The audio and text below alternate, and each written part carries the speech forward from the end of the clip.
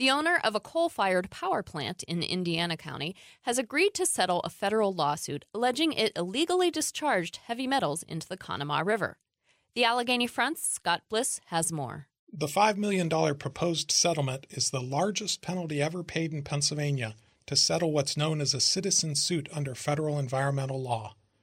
Penn Environment and the Sierra Club sued RRI Energy, now known as GenOn Northeast Management Company, in 2007. Their suit alleges that GenOn's Conemaugh plant had violated the Federal Clean Water Act since 2005. GenOn will pay some of the settlement to the federal government. $3.5 million will go to the Foundation for Pennsylvania Watersheds for improvements to the Conemaugh River. John Dawes is the executive director of the foundation.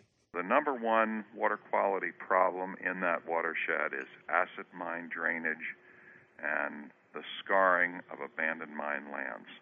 And we're hopeful that this money can help us ramp up the restoration and reclamation of those highly toxic sites. The proposed settlement requires GenOn to stay in compliance with all federal water discharge regulations or face additional penalties. For the Allegheny Front, I'm Scott Bliss.